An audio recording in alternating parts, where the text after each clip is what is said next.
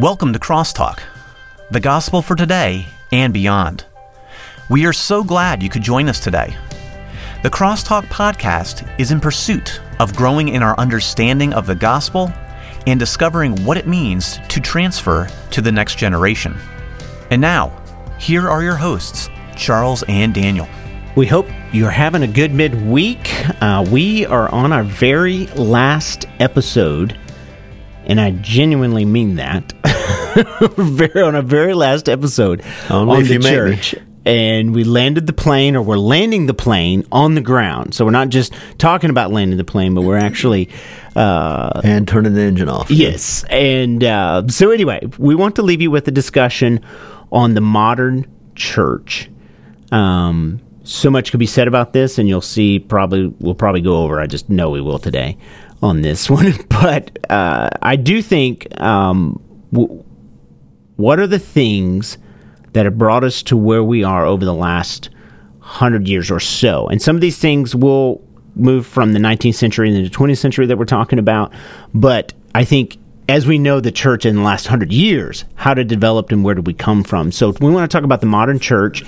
And I think it's good also to remind our listeners right now that we're going to be taking a break after this week. So next week is Passion for Christ Summit, and it's a very busy time for us. So for the next couple weeks, we're going to take a break. And so then November the 9th, we will return, Lord willing, with new episodes before we head into the holiday season. But today we're going to wrap up our series that we've been doing since spring, really, or before spring of this year on the church, and we're going to talk about the modern church. And just let's jump in right now. What is, or I should say, the one thing we want to talk about is dispensationalism. And what is dispensationalism? Dispensationalism is an evangelical phenomenon, has become, because it is, we have to talk about it if we're going to talk about the modern church, because it has so permeated modern evangelicalism. It is still premillennial dispensationalism is the term that's often used. They're used together. And that's the primary view still, I guess, in evangelicalism of eschatology, of last things. But dispensationalism came out of the context of Adventism. That's interesting. I feel like we're kind of coming there was this millennialism, this emphasis on the second coming, and then as the 20th century approached, and there was a lot of information spreading about wars and rumors of wars, and then you had the First World War. But anyway, a fellow by the name of J.N. Darby, who was of the Plymouth Brethren, and another fellow who was of the Plymouth Brethren was George Mueller. But Darby was meditating on the issue, the biblical issue that the church is seated in the heavenlies, blessed with every heavenly blessing in spiritual places. And out of that meditation came this view that the church was primarily a heavenly people and Israel was primarily an earthly people. And he determined that God has an earthly people and a heavenly people. And so Darby got that going. Now he, of course, died, and later the one thing that got dispensationalism so popular was the Scofield Reference Bible. There were other authors, but Scofield's Reference Bible basically put it in the hands of countless evangelicals. Right. You even have one, by the way. I do. Well, I've used it for years. I still use it. I use it because I know where everything is, but... So anyway, that's how it developed. Then the certain distinctives came out. One was the very fact, and the strongest theme was the strong dichotomy between Israel and the church, and that God has a different plan for Israel and the church, and that prophecy deals with earthly things. This is one of the things that came out of his meditation. Prophecy deals primarily with earthly things. It doesn't deal with heavenly things. And so... there was also this development of 7 dispensations. People who are familiar with dispensationalism will know what those are. The other particular thing that came out, and I'm not going to go over everything, but was this idea that God's main plan was with Israel, and that when Jesus came, he offered himself to Israel as king. The problem was that they rejected him, so now God does something different, and in a parenthetical parenthetical way, and a parenthesis that raises up the church as his heavenly people. So it's almost like he has a plan A and a plan B? It's often called that, yeah. But then I guess plan A comes back full circle because now, in the end, Israel will be brought back. Right, when we get to the end of the church age, the church dispensation, then Christ comes back, the rapture happens, the church is taken out, and now God deals with Israel. In particular, there's a period of tribulation, then there's the 1,000-year reign. By the way, a literal 1,000-year reign is not just a dispensational idea. There are historical premillennialists who believe in many ways like amillennialists, but they do believe in a literal reign of Christ. Yeah, Al-Mohler would be one of those. They just don't believe in some of the more particular aspects of dispensationalism. Yeah. So those are some of the distinctives. One of the distinctives that we move then into the deficiencies of dispensationalism, and one of those deficiencies in early dispensationalism was why some people refer to it as heresy. And of course, it is heresy if you hold to two different kinds of salvation, a different one in the old than there is in the new, that there's a salvation and more works involved, whereas in the New Testament, it's salvation of grace. So that was part of old dispensationalism. You'll find few, if any, dispensationalists who hold to that now. But so it's interesting you we're talking about this issue of dispensationalism, which I will add this. This is going to lead us all to the very end of what we're going to talk about. So we're building kind of a building here, right, where there's building blocks upon one another. But you have people that we've talked about here on Crosstalk, which would be John MacArthur and others, right? Modern evangelicals. Yeah, I mean, David Jeremiah would be in that. Correct, that are dispensational. So we've kind of spoken a negative tone, but obviously we speak in a positive light of these men. So how do we reconcile that? Well, is there a difference? You know what I'm saying? Is there... Right. Well, we're going to move into the deficiencies, and what's happened is that in neo-dispensationalism or new dispensationalism, men like John MacArthur have, and new dispensationalism has basically laid aside many of those distinctives, so that the primary distinctive of neo-dispensationalism is a dichotomy between a difference in the church in Israel, that God has a particular plan for Israel at the end of the age, and that's going to result in a millennial kingdom, right, and that sort of thing. Now, I'll go over those deficiencies. I want to come back to MacArthur because one of the things was just a hermeneutical problem. You know, a failure to see certain biblical statements in the light of sound biblical principles of interpretation. So, when Scripture would say plainly that something is this way, but it didn't fit in the system. So what dispensationalism tends to do is interpret certain things in Scripture by its system and not the other way around. Ignoring of something like Ephesians that talks about the two peoples becoming one, and there's right, one people, not two. The differences in salvation. Now, ironically, back when I first became a pastor, I had a book by John MacArthur entitled Kingdom Living Here and Now. Well, it's interesting. I preached through the book of Revelation as a young pastor, and my dad came to hear. My dad had raised me in dispensational teaching, and we had read those books together and had a lot of discussions about it. And when I preached through the Sermon on the Mount, my dad called my hand on that and said, "That's kingdom ground there." And the belief was in dispensationalism that those things, especially Matthew, was kingdom ground, and that they didn't have strict application to the church. There was some application, but not strict application. MacArthur shot that to pieces with his Kingdom Living Here and Now. So you answer my question. I mean, all I'm saying is that there are men who hold to dispensational viewpoints, but they are not of what we're talking about necessarily. Actually, most of those old distinctives have gone by the wayside.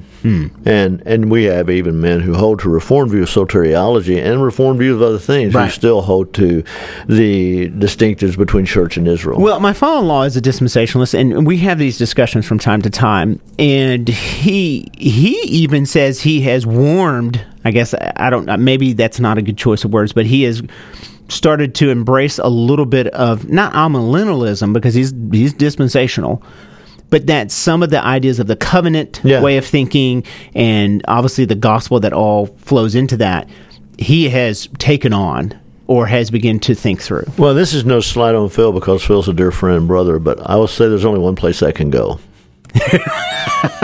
and it's no slight on John MacArthur. I mean, John MacArthur's 10 times smarter than me. But it was funny because my father-in-law was saying that at a conference, it may have been the most recent Shepherd's Conference, is that MacArthur, I'd have to find it to quote him word for word, but kind of made a comment along those lines. Yeah. And if my father-in-law's listening, he'll probably give me a phone call after this. So I might get a text. Yeah, right. Anyway, the point here is not to belabor our differences, but I just didn't want people to misunderstand that they are good and godly men and women. Oh, for sure. Who are? I mean, we shouldn't have to say that, but yeah, theologically sound, and who don't hold to the old dispensationalism of Darby and Schofield and Larkin and Seiss and others who wrote these very let's just face it, they basically diminished the sovereignty of God and who He is. My wife and I were talking about this morning, strangely enough, and I just some hermeneutical issues and other things that moved me in another direction. But we can move on. We don't have much time. Yeah, right. So we got to finish. But anyway, we've talked about dispensationalism. Now we're going to move or transition into liberalism / modernism. And though this really doesn't have anything to do necessarily with dispensationalism, it is going to lead us to our last point where everything will be tied together. So liberalism, what is it or what is it not? Well, liberalism is a 19th century phenomenon. Not only that, but when you have the Renaissance coming out of the Reformation, you have the Renaissance and rationalistic thought, then you had these influences upon liberalism. Rationalism influenced liberal thought, humanism, intellectualism, so that now theology is being influenced by these ways of thinking, these movements, if you want to call them that. They have an influence upon theology and upon theological schools. So that was the influences. But then you have certain assumptions that go with liberal thinking. One is an anti-supernatural assumption that basically the loss of a belief in miracles, that there are natural explanations for these things. So scientific is what you're trying to say. Yeah. So Scripture must agree with and submit to science and to rational thought. Man becomes the expert of truth. Yeah.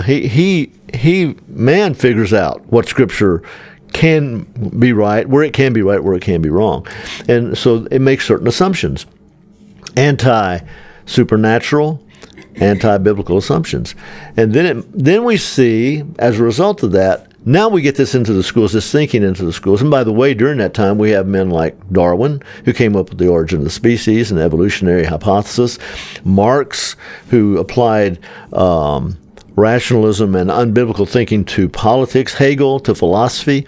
We have this going on, and that having some influence upon the intellectual community, the theological community. How can we reconcile these?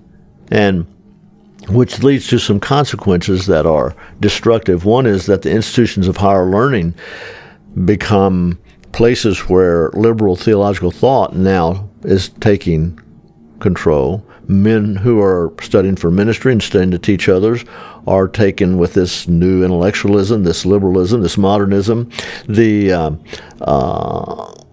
So when you affect educational institutions, you affect the church, because the church is going to be affected by those men that come out of those institutions. Well, let me ask you this. This is not off topic, but I think it really puts in perspective historically what we're talking about. So obviously you have the 19th century and liberalism develops. You move into the 20th century, you have World War I, and then you have a man called Hitler who is from Germany, which is where we can say liberalism began to really take root and have its hold, was in Germany. What can we say about that historical event was affected by liberalism? Because if you think about it, you had the church in Germany, which kind of went along in many ways. Not everyone. We have others who stood up for the faith, but went along with what Hitler was doing. So how did this liberal theological thought affect the lack of resistance to someone like Hitler? Well, in the Tübingen School, which was a primary place in Germany where this liberal thought began, now you have little biblical resistance to evil, because we've rationalized certain views of man, like the fallenness of man and the need for a savior. Now you have someone like Nietzsche who comes along with God is dead, and with like the Superman mentality that there's a superior race. Right. Well, that fit right into Hitler. So it's kind of like where we are today, because our theological base, our Christian base, has been sort of eradicated in our society. We're open to who knows what. And that happened with Hitler. I mean, he was bitter and angry over how Germany had been abused and misused and mistreated, and he saw the German people and Germans as a superior race, and he fed that into them, and they bought into it. The church was weak because of its theological liberalism. It had little resistance, with the exception of a few, like Bonhoeffer, who himself was not a conservative, but nevertheless, who stood for what was right and good. The church was weak, and because it was theologically weak, it didn't have the strength, the power to stand against such a thing. I think that's an indictment upon us as well. When I think about the church right now, and I think of all that's going on in Western civilization, I would say that we've done a very bad job. We've done a good job sometimes, but we've done a very bad job of training our young people to think correctly. And so we're going to reap kind of a new liberalism, if you will.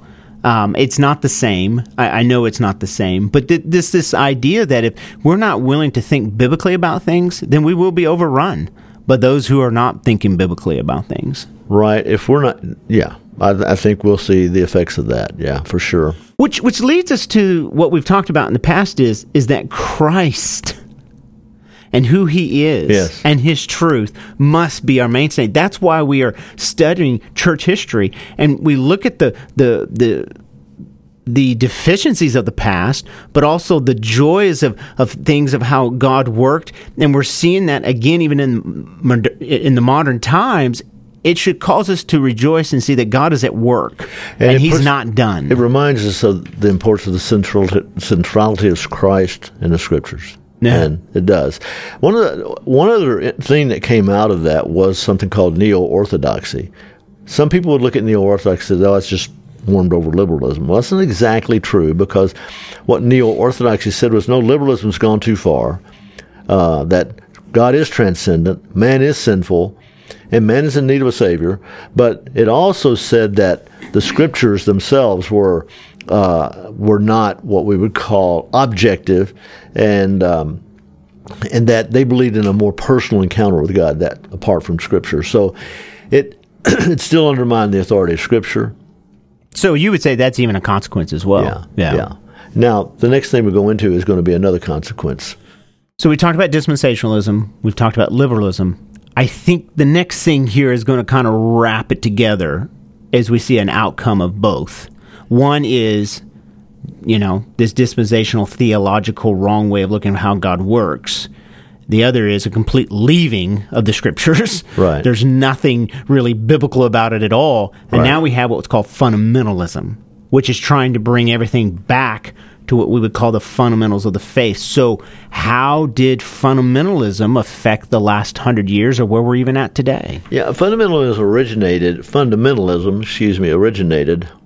in the early 20th century as a reaction to theological liberalism. So you had men in the United States who went to European schools. They were versed in liberal thought, theological liberal thought. They were bringing it back to schools here and back to churches here. And so you saw the decline of major Protestant denominations, Methodism, Presbyterianism, others. So you saw that decline, and now you have men like J. Gresham Machen, who wrote the Fundamentals. But there was a development. They sit down, they think, what do we need to believe to be Christian? If we say we're Christian, what are the fundamentals? And they came up with the inerrancy of Scripture, the virgin birth of Christ, substitutionary atonement, the bodily resurrection of Christ, the literal bodily resurrection of Christ, and the historicity of the miracles, all of which have been rejected Right. by liberalism and had not been fully regained by neo-orthodoxy. There was some discussion. Should we include in that the deity of Christ? Of course, if you believe in the virgin birth, you would believe in the deity of Christ. And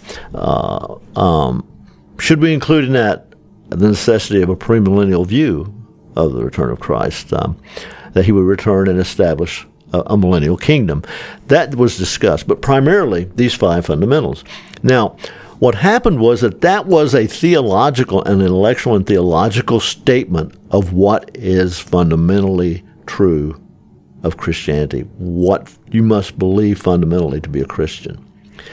But things happened over time so that some of those folks who were very friendly to that kind of thought were also very friendly to a more outward expression of what it means to be a Christian. Well, now you're starting to touch upon what I think would be the negative connotation to fundamentalism. I mean, most of the time when we use the word fundamental or a fundamentalist, you think of politically fundamentalist, or you think of a religious fundamentalist, Right. And so I think it has a very strong negative connotation, which is probably not good, but it's where we're at. So I think that's what you're referring to. Well, what happened was that you had men like Bob Jones and John R. Rice, others whose names I can't recall right now, but came out, and basically to them, the church not only had to believe right, they had to look right, they had to act right. Well, we know, yes, we the must be church set needs apart, to yeah. act biblically, but that included things like not going to movies, not smoking, not drinking. You wear dresses, you don't wear dresses, length of wearing hair, clothes a certain way, or certain kinds of clothes, and that got associated with fundamentalism, so that basically that group, that persuasion, sort of co-opted fundamentalism, and fundamentalism began to have a more negative approach. And you might imagine, I mean, what person of the world wants the church to tell them how to act? You Right. know, and even still, if a church is conservative, it can be accused of that. But so that the fundamentalism was kind of co-opted, which then led to a use of terms like conservatism and then finally evangelicalism. And evangelicalism now is the term that we use to express those who believe in an evangelical view of the gospel, the purity of the gospel, the doctrinal purity of the faith itself. Biblical orthodoxy. Yeah. We've moved away from fundamentalism. Fundamentalism has become a pejorative term used by the world, by media and others, to associate Christians who believe the Bible with people like fundamentalist Muslims and others. Right. So yeah, it has come to have that negative connotation. We prefer evangelicalism, but what we're down to now is what is the evangelical faith? And we still hold to those 5 fundamentals. Right. We still believe, and that has affected modern evangelicalism. It has caused us to have to define what we believe and what it is to be an evangelical Christian. I'm going to go back to the people who really begin to focus on what you look like, not just the 5 fundamentals, but how does that look, as you live your life. A lot of these men, I think you can think of like Bob Jones. There's some other guys out there, became very authoritative and very strong-handed in how they led their organizations. Right. There's others, if you're not familiar with people like Bill Gothard and IBLP, very similar type of situation. So do you think that being founded upon the fundamentals, but then leading to this way of look, that it kind of fed the power struggle again? Yeah, I think what tends to develop is people who speak with authority draw a following, and because they speak with authority and they have a following, then they believe in their own authority. You see that, you've seen that not just in fundamentalism per se, but in charismaticism to some degree. And well, I feel like it brings this back full circle to some of the things we were talking about last week, in that how denominations developed, and you have post-Reformation or pre-Reformation and post-Reformation. And if we had to go back to what it was like before the Reformation, before denominations. There was no one who could think for themselves. Mm-hmm. There was this absolute power. The church was the ultimate authority in the sense of, like, whether it's biblical or not, we're telling you how to live your life or telling how governments how to do things. I feel like the struggle is always there. Yeah, I think there's a difference in controlling people by telling them what they can and can't do and be a Christian, and appealing to people on the basis of Scripture. When Scripture is... That's a good point. I like how you put that. When Scripture's at the center and Christ is at the center, then our goal is to please Christ. And our goal is not to make people just like us or to fit a particular pattern that we say is either fundamentally or conservatively right. And which leads us then to this. All of these isms and all of these factions serve to do what? To cause us to think biblically and to look and think Christologically, to look to Christ. Are there things we can ask our brothers and sisters and say, is this something you want to do? Is this a direction you want to go? Certainly right. There is. Can we appeal to the consciences of our brothers and sisters based on certain things Scripture says? Certainly we can. But can we authoritatively tell them, they can't go there or do that? We just have to be careful of building that kind of an authority structure. I'm going to move into, I'm going to, with our remaining time here, I'm going to slide into another portion of what I would say is the last 20 or 30 years of church history, very, very recent church history. Right. Seeker-friendly. Do you think that seeker-friendly, like in the 80s going into the 90s, was a reaction to fundamentalism? Well, I think if you think in terms of, if you look at the fundamentalism that evolved, in this sense that... The negative aspect of it.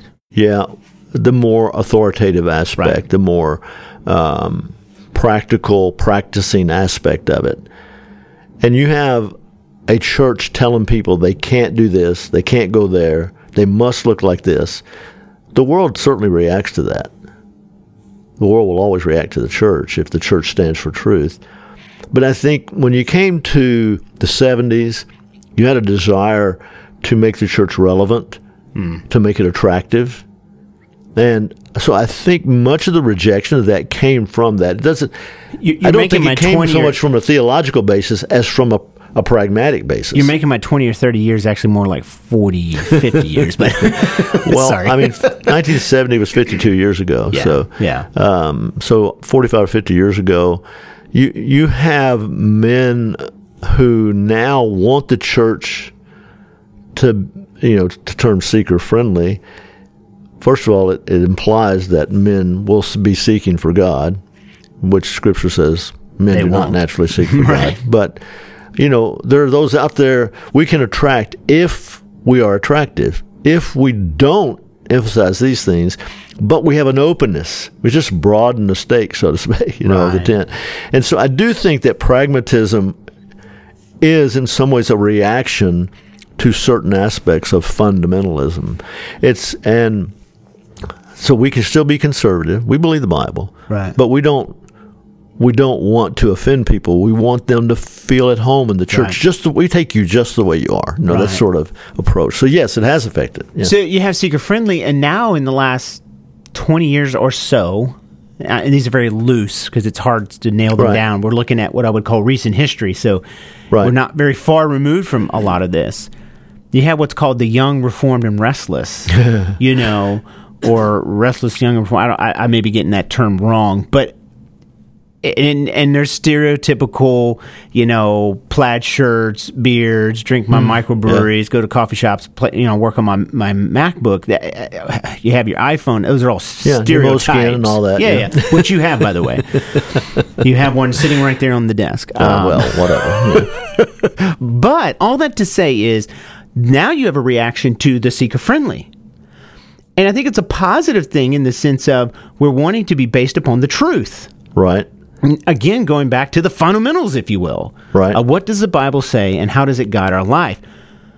But it cannot be about being hip and cool. Right. It cannot be that at all. I think there's always this danger that we don't want to seem too different. We don't want to seem too out of touch. We don't want to seem irrelevant.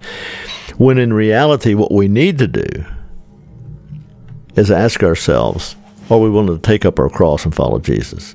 Or do we identify with the Christ of the cross? Right. Well, and I think in our culture, we're coming to a crisis point for the Christian, in Western civilization especially, where because other parts of the world have already had to do this, where we will have to make a decision. We're going to ask ourselves what we believe. Yeah, you mentioned something when we were discussing this beforehand about Indiana Jones. Right. Say that to our listeners. Yeah, I think that's good. You know, the third Indiana Jones movie was The Last Crusade, and toward the end of that, they're trying to get the chalice, and there's the evil guys, the bad guys who want the chalice for wrong reasons, and there's good guys who aren't really good guys, but they're good guys in the movie. And Indiana Jones' father trying to get the chalice, that caught the blood of Christ. And so they're having trouble getting to it, and the bad guy shoots Indiana Jones' father, and now he's got to decide if he really believes the chalice will do what they said it was doing. And he makes this statement, and it's really instructed us. He says, it's time to ask yourself what you believe. In about that time, it's not about being cool. It's not about the world thinking we're relevant. It's time to ask ourselves, do we identify with the crucified and risen Christ? Christ was rejected of men.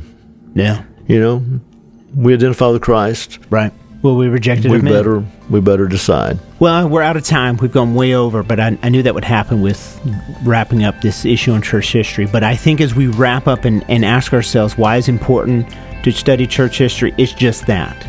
It's time to ask yourself, what do you believe? Right. That's where it brings us. Absolutely. Well, thanks for joining us. And after our break, we'll look forward, Lord willing, to being with you again. Thanks, everyone, so much for joining us today. You can always visit us on the web at crosstalkpodcast.org. Crosstalk is produced by Vision for Living Ministries, a nonprofit organization. This podcast is a free resource, but you can support us financially through our website.